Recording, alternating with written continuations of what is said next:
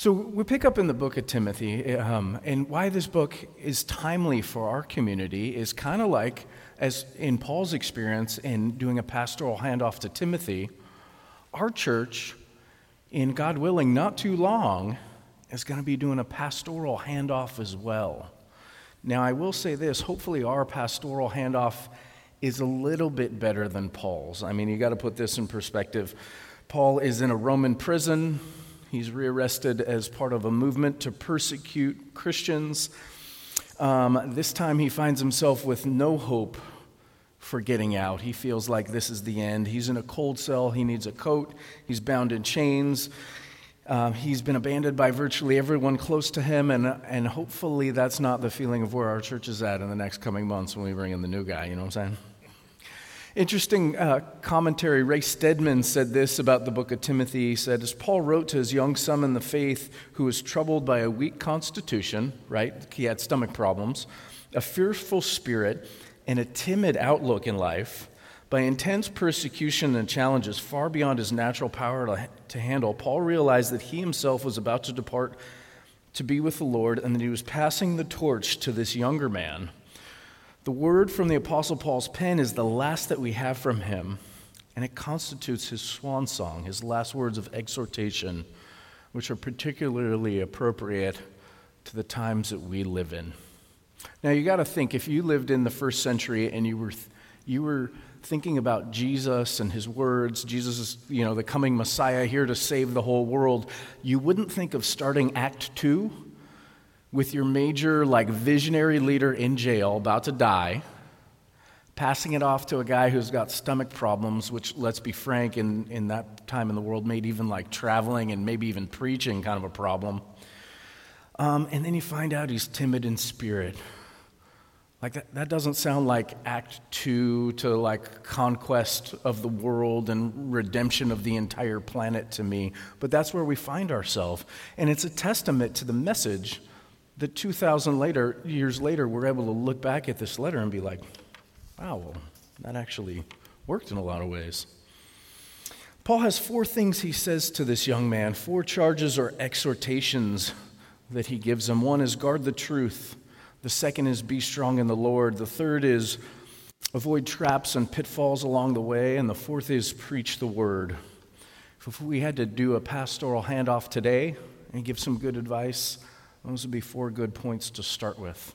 Let me dive into Scripture now with us. It says, Paul, an apostle of Jesus Christ, by the will of God, according to the promise of life that is in Jesus Christ, to Timothy, my beloved child, grace, mercy, and peace from God the Father and Jesus Christ our Lord. That word there for beloved is agapeto. Agapeto, does that sound like a Christian word that we know? Sounds kind of like agape, right? My beloved, agapeto, son, child in the Lord. My first point is that Paul starts his letter with a sense of pastoral love. Paul starts his letter with a sense of pastoral love, and I would add to that even affection. He goes on and says, I thank God whom I serve, as I did my ancestors, with a clear conscience, as I remember you constantly in my prayers, and night and day. As I remember your tears, I long to see you, that I might be filled with joy and reminded of your sincere faith, a faith that first dwelt in your grandmother Lois and your mother Eunice, and now I'm sure it dwells in you as well. For this reason I remind you to fan into flame the gift of God, which is in you through the laying on of my hands. For God gave us not a spirit of fear, but of power and love and self-control. Paul begins this letter in that very pastoral tone. 3 of the things I've highlighted from there are, I remember you constantly as I pray. I'm reminded of your sincere gift, and I want you to fan that into flame. No doubt that Paul's starting this letter, Paul's writing letter often into responses that he hears from people, but he's writing this letter likely in relation to some suffering that Timothy is experiencing. It's interesting, we don't think of our pastors like suffering, do we? Yet Paul Tripp says in his book, Instruments in the Hand of the Redeemer, we don't like to think about it, but we live in a world where suffering is common. We are all suffering sinners, and that is the only thing we share with everyone that we meet. See, this first paragraph starts out talking about Timothy and his crying. You imagine that pastoral meeting? You've planted a church, you've restored a church, you've sent it off, and then sometime later you greet the pastor and he's crying. He's crying. I mean, I got to be frank, there's a whole lot of things that the first century church didn't necessarily have going for them that we do today. Number one, there's not really a model of what healthy church looks like, right? Like if you get all sideways, you can't call the pastor next door and be like, hey, what are you doing to reach people? What's your outreach? Where's your building? Like a lot of those things aren't happening. Another challenge, get this, the New Testament hadn't been conformed yet, right? Like you're still teaching out of the Old Testament how this New Testament faith is and trying to reveal the mystery of Jesus as the Messiah, but not the liberating Israel kind of Messiah, the spiritual liberating Messiah who's come to set the whole earth free, but died and raised again, and we saw him really look at these scriptures, that's got to be kind of a challenge. On top of that, I can tell you firsthand, they weren't even able to get a report from Vital Church, right? There was nothing like that, no summits to refocus the church, no discipleship plan, no ministry implementation model, none of that. They had to kind of figure it out on the fly. You know what? There's days coming where I believe, as our world's changing very quickly, I mean, we've seen this a little bit with COVID, pastors are going to have to figure out stuff on the fly. In addition to all the jobs they inherit, oh my gosh, here's a whole new paradigm with how we deal with the world. And in Timothy's case, that was a lot for him to handle. I had the pleasure of catching up with a friend of mine this week. He's a pastor who actually left doing ministry in the church and moved into denominational leadership. And I was able to ask him why, how'd that process go for you? And it was interesting because he was able to share with me some intimate things about how hard it was for his family, right? So to give you his timeline, he was a guy who felt called to ministry, met a lovely young godly lady, they got married, did a couple of pastorates, and a couple things happened. Number one was she discovered she loved the Lord but didn't really feel called to be a pastor's wife. It was more work than relief to be around the church. And every once in a while, you'll find somebody who's extraordinarily gifted in that and on fire to come help their husband who's hired in the church. You almost get 2 employees for one kind of thing. But that's more rare than anything else. That's really a gift. That's not an expectation that's fair to have. And the other thing that she discovered, well, I'll say it this way. I've heard it said this way a number of times. Sometimes the pastor's wife can be the most wounded person in the church. Because you got to think about this. If somebody says anything about her, it hurts her. If somebody says anything about her husband, it hurts her. If people say things about her, how her kids aren't acting right, it hurts her. If her kids' clothes are too old, then they don't look nice, then some people might say something and it hurts her. And if she buys too nice of clothes, people are like, why am I tithing all this money? And then that hurts her. So my friend's wife just had a really hard time with that. She just felt like she never could totally get it right. Never could totally get it right. And the final straw for him anyways was that a leader in the church was lying about him. Ooh. My friend said, I've never seen my wife so mad. I didn't even think she could get that mad. It's who is this person that I married? Whoa, I'm glad you're on my side, sweetheart. So anyways, he discovered kind of the hard way, I have this pastoral gift, but it's not going to work for my family in a local church community. And he's gone on to have a really successful ministry in other areas. But I say this just to have an awareness that as we go to welcome another pastor in here, that we want to welcome them, of course, in his professional and leadership role, but we also want to try to assimilate the family, make them feel at home, make them feel loved well. In verse 6, it says, "For this reason I remind you to fan into flame the gift of God, which is in you through the laying on of my hands. One commentator said this about this verse: every talent must be cultivated, right? If it is to be effectively stewarded. Every talent must be cultivated if it's to be effectively stewarded.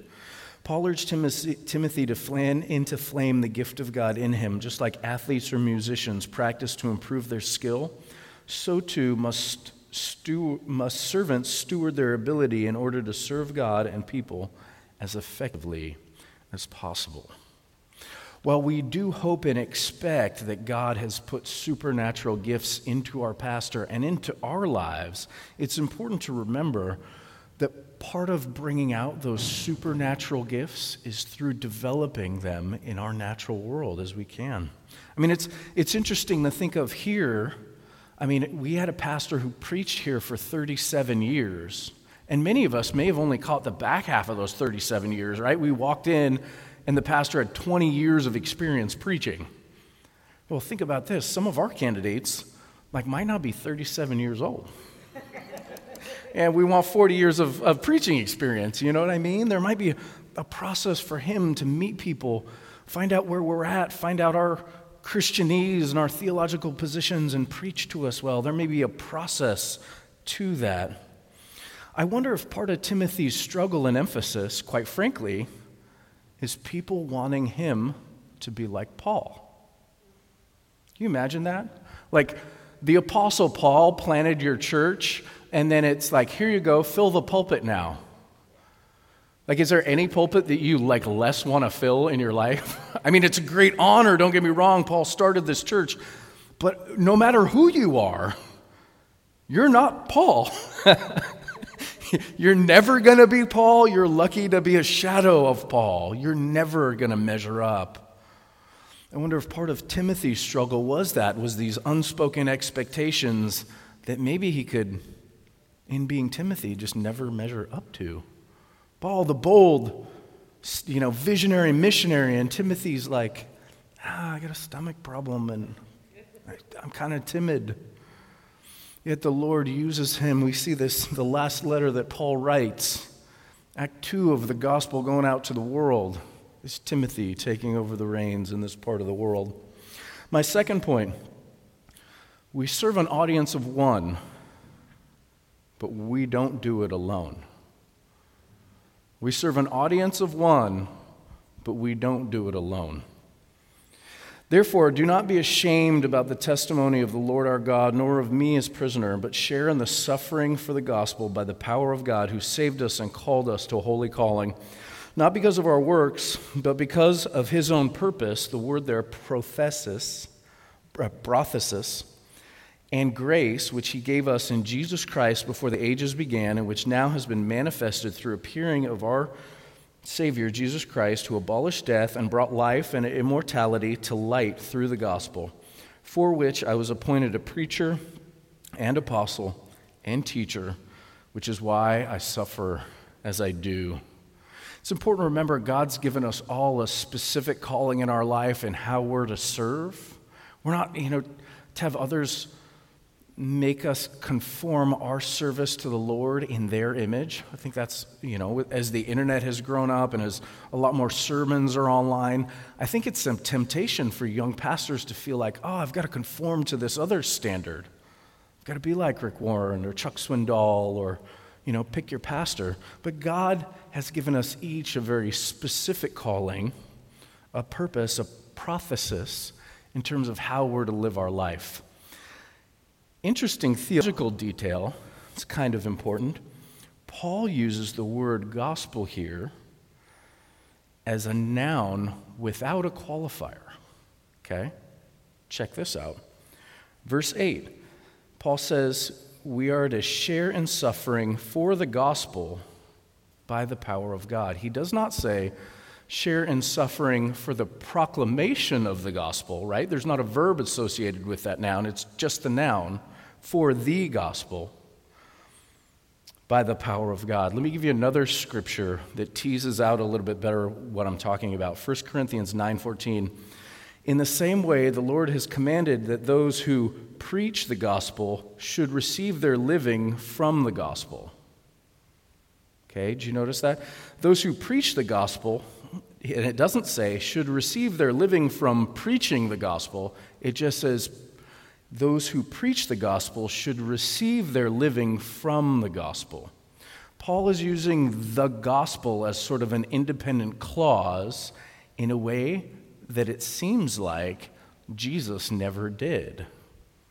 When Jesus talks about the gospel, in Mark 29, Jesus says, "Truly I say to you, there is no one who has left house or brothers or sisters or mother or father or children or lands for my sake and for the gospel, who will not receive 100-fold now in this time, houses, brothers, sisters, mothers, children, and lands with persecutions in the age to come in eternal life." So here we see Paul lumping that into one word, the gospel, where Jesus himself says, my name's sake, and the message, right, and the gospel. Even Christ's disciples said it the way Jesus said it.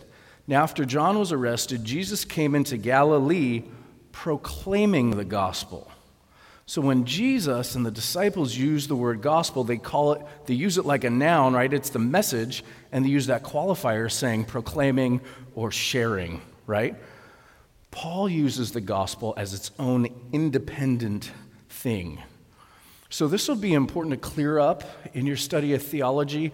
The best text to do this with is in chapter 4, so you're going to have to stay tuned for 3 weeks. I'll come back to this, but the verse goes on, chapter 11.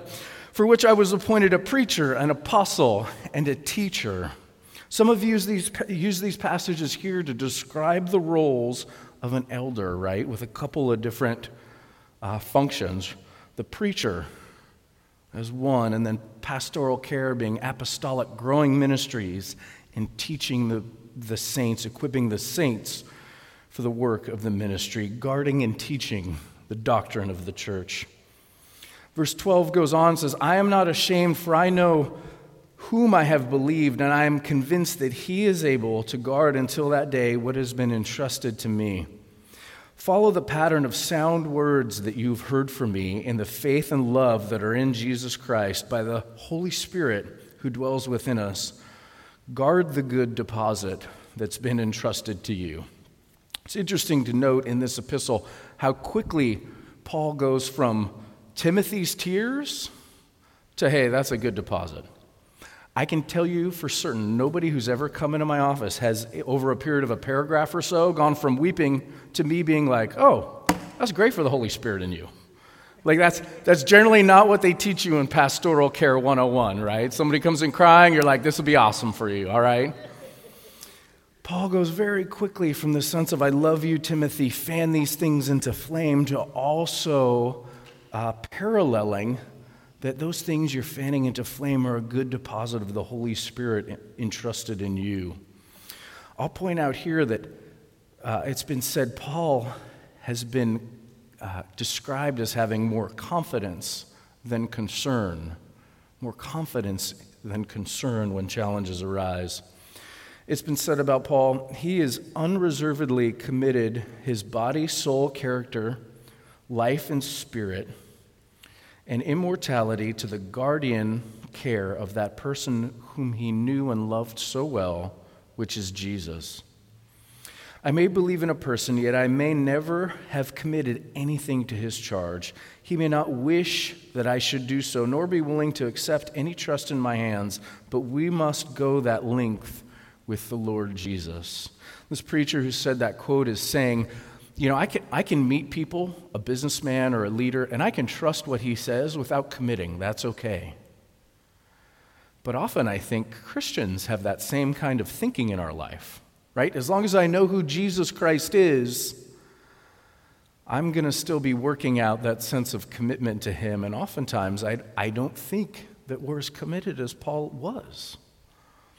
I had a pastor friend who said this about his own walk with the Lord. He goes, the analogy he's going to make is like playing poker, how you put chips up your sleeve. He goes, every time I thought I was like fully committed to the Lord, praising God and hallelujah, it's like another couple chips fall out of my sleeve of things I was holding back from him. Every time I get to that point in my walk, I'm like, yes, Lord, everything for you. And the Lord says, how about that? And it's like, oh, Not that one, Lord. Wait a second. Everything else, how about that? And the Lord's like, oh, no, how about this one and this one and this one? And you're like, oh. What's unique about Paul, and probably why the Lord used him so incredibly, was that he had clarity of purpose, prothesis. Let me read you a scripture from Romans 8 that almost mirrors what we're talking about here in 2 Timothy. Romans 8:26, likewise, the Spirit helps us in our weakness, for we do not know what to pray for as we ought, but the Spirit himself intercedes for us with groanings too deep for words, and he who searches hearts knows what is the mind of the Spirit, because the Spirit intercedes for the saints according to the will of God. And we know that those who love God, all things work together for their good. Those who are called according to his purpose, prothesis. For those he foreknew, he also predestined to be conformed to the image of his Son, in order that he might be the firstborn among many brothers. And those he predestined, he also called. And those he called, he also justified. And those he justified, he also glorified. Kind of in that mirror to 2 Timothy, Paul's talking to the Romans about, hey, the Spirit helps us in your weakness, right? And in Timothy, we know that Timothy's crying. In Romans, he's talking about a spirit groaning under the weight of certain things. And it says that Spirit's interceding and that there's a purpose in it. Paul seems to be saying those same things to Timothy, which is why I believe he can jump from this fatherly pastoral epistle to saying, hey, these challenges that you're facing are part of the bigger purpose. Be committed to the work of Jesus in this generation. Be committed to the gospel. You know there will be a cost to that, though. Win or lose, success or failure, be committed. My third point, it's interesting to think about. Even the Apostle Paul had his failures. The Apostle Paul had his failures. Verse 15, it says, you are aware that all who are in Asia turned against me, among whom are Phygellus and Hermogenes. May the Lord grant mercy to the household of Onesiphorus, for he often refreshed me and was not ashamed of my chains. But when he arrived in Rome and searched for me earnestly and found me, may the Lord grant him to find mercy from the Lord on that day. And you all know well the service he rendered to us at Ephesus. So what Paul's saying, one of the things that Paul seems to be suffering shame in is the fact that he was in chains, right? It talks about Onesiphorus as not being ashamed of the chains, right after it talks about two men who've left him, seemingly out of the shame of seeing him locked in jail over and over again. See, the Eastern culture is what, some sociologists would call a pride-shame culture, right? If you failed at something, you carried a stigma with you. If you had certain social statuses, you had pride and were kind of elevated higher than others. And though it has been up until recently different than the West, maybe some of those things are starting to creep in here now. What Paul's saying to Timothy is, hey, Timothy, you're crying, we're crying. We don't know specifically why he's crying. Paul's probably trying to console him and saying, hey, these are some of my failures as well. We don't think of Paul that way, as having to cope with failures. But he also says in verse 15, check this out, you're aware that all who were in Asia turned away from me. All who are in Asia.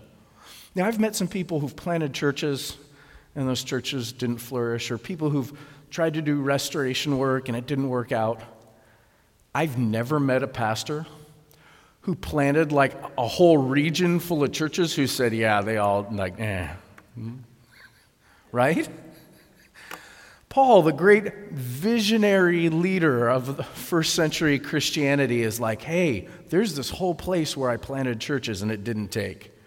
Like Timothy, whatever shame you're dealing with, because back in pride shame culture, talking to Timothy, hey, Timothy, Your leader's in jail and people aren't following you. You sure you're following God well? From the results of what you're doing, it doesn't look like it's working out, right? Your mentor's in jail, he's going to die.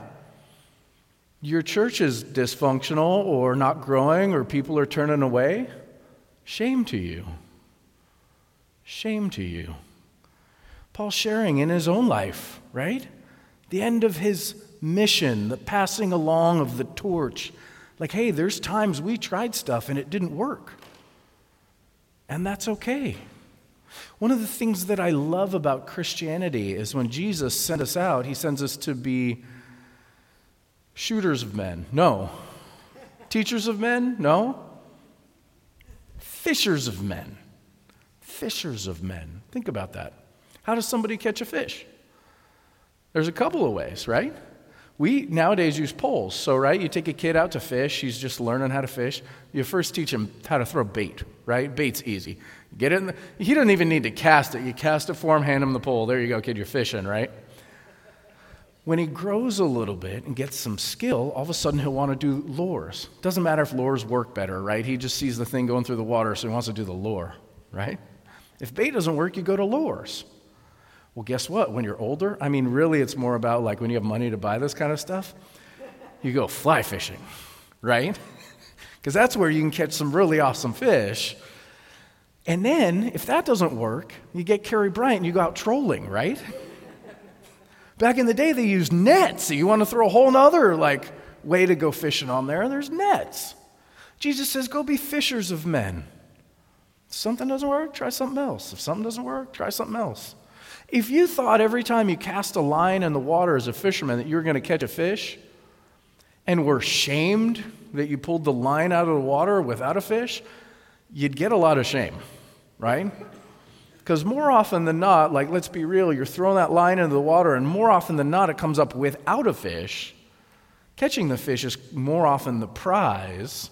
You'll go out for a day, you'll throw that line in the water who knows how many times. You might come home with a fish or two.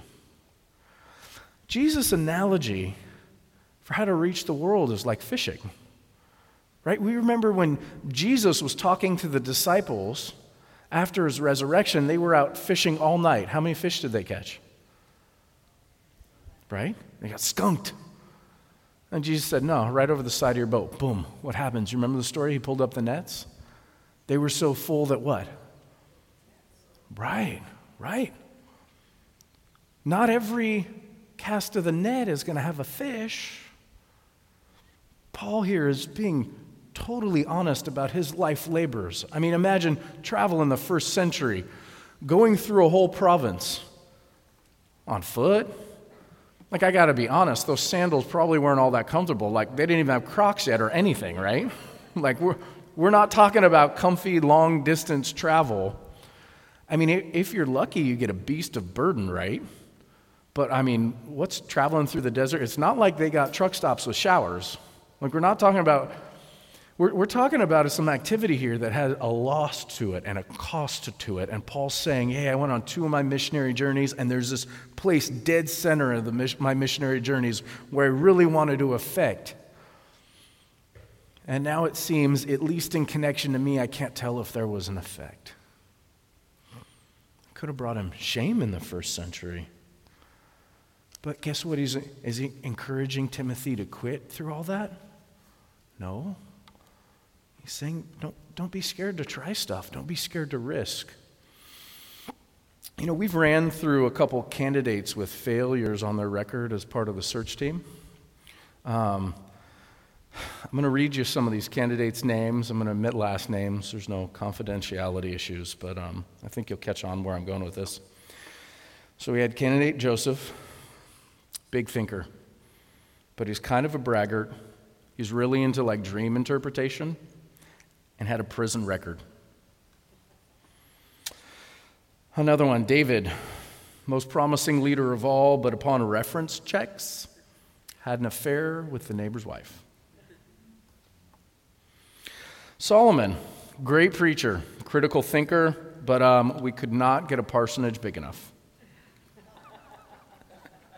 Noah, pastorate of 120 years, and no converts. Hosea, maybe the most tender and compassionate pastor that we were able to reach out to, and we just couldn't handle his wife's occupation. There was Deborah, female.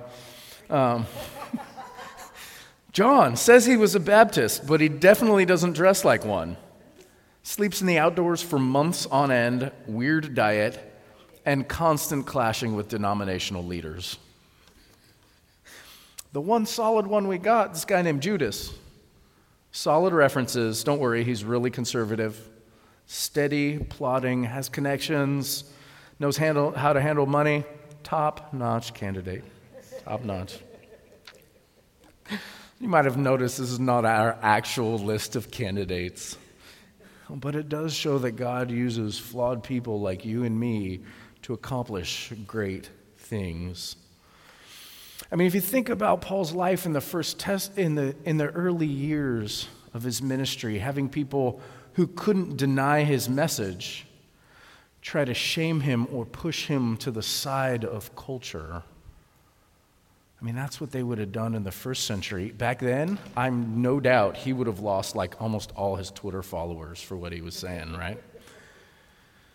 And I wonder if we're starting to face some of that same thing today in our culture. Like as we deal with a culture that doesn't know what to do with our message, and honestly, the real gospel, I don't mean where it's gone sideways, but the true gospel, like you can't argue with that very well. There's a perfect God who loves you, who's going to forgive your sins. He's going to give you a resurrected life starting in this life that's renewed and transformed and born into him, and that's going to carry on into heaven forever. That people are flawed, that we can't do it on ourselves. Human history has proven that, and we need a God to do that for us. And he loves you enough, he'll take your pain and suffering upon himself in order to do that. Like, who wants to argue with that? But because there's not a good argument, I wonder if we're starting to see some of the same things that Paul dealt with. I wonder if there's going to be a season of shame on the church for certain stances we take, or trying to push us in a way that we're not able to access and influence culture to help them in their spiritual battles. On account of all this, how do we engage as we come into a season looking at how to embrace our next pastor? And I can take notes straight out of Paul's letter here. One thing we can do well is love him well, right?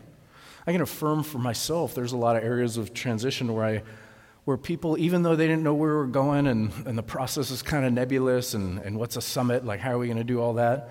Like there's people who just supported that and said, hey, we want something new. Well, one of them said, I'm keeping an eye on you, but I'll support you. So I go, that's fair enough. Love Gary. Fair enough. Let's go for a walk. Walk with the Lord and see what Jesus has done. When the new guy gets here, we're going to want to love him well. We're going to want to embrace his family, make him feel like part of the family. Give him space to feel out like, hey, how does he take his preaching style and make it digestible for us, figure out our Christianese and where we're at in our walk and what we can hear and not hear. Like that's going to be a process. Getting to know one another. My first suggestion is we do it with love. My second suggestion is we serve the one, but not alone. We serve one, but not alone. We all have our own unique and individual calls on our life, but we're also commanded by God to forsake not the gathering together, right? Another way to put it, like church is a team sport. It's a team sport. You're not going to get very far on your own, and neither is your neighbor. We've done a lot with growing teams here and that mentality, a lot of great leaders. I put it on an email this week recognizing all of the things we've been through in a year, and it's like an astounding list of things that we've been through. And like, I got to be totally frank with you, it's because there's a lot of awesome leaders in our community. People who've sacrificed a lot of time, probably a lot of sleep, a fair amount of headache, just to get us to where we are. Don't lose that sense of team. And then the third thing we find in this letter, and we started moving that way with the summits, is to find and commit to your purpose, both personally and corporately, because God gives us a sense of both, that we each have an individual call on our life that we're going to live out, but we're also going to live out a call together as a community. Like how Christ identifies churches in separate cities in the book of Revelation, right? Saying to each community corporately, here's what I hold for you and against you. The same is true of our churches today, that we have a corporate, communal identity that we're to live out together. And then my last point, something that we should do when the new guy gets here, is allow for some trial and error, right? Like anything you do, you want to get ahead in life, there's some risk. I mean, you can be too reckless, but you can always be too cautious as well. And you'll hear this language from the sleepy church, the what if this? You know, we're going to try an outreach, but what if this happens? What if people come here who think differently than us? Ooh. What if they come here and they have problems? Right? The what if this happens? As Paul's writing, right? Paul has failures. If Paul's got failures, like everybody's got failures. You want to know how risky life is?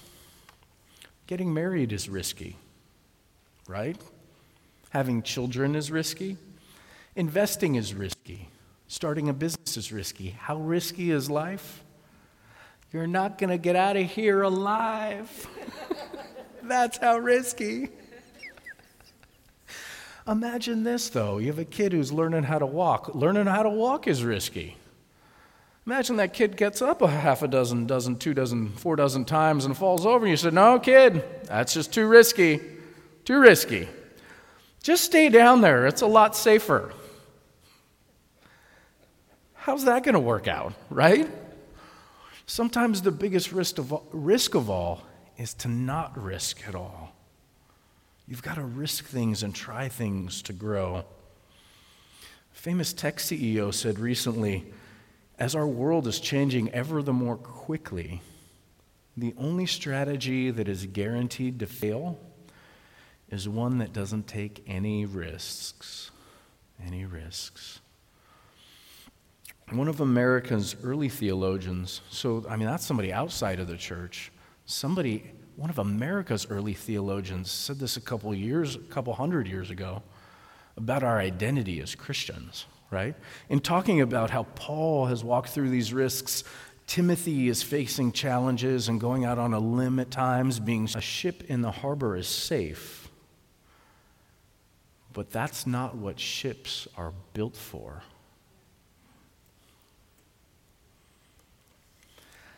That's true about our identity in Jesus. I mean, do you ever think about this? Like how safe Jesus was on his throne up in heaven?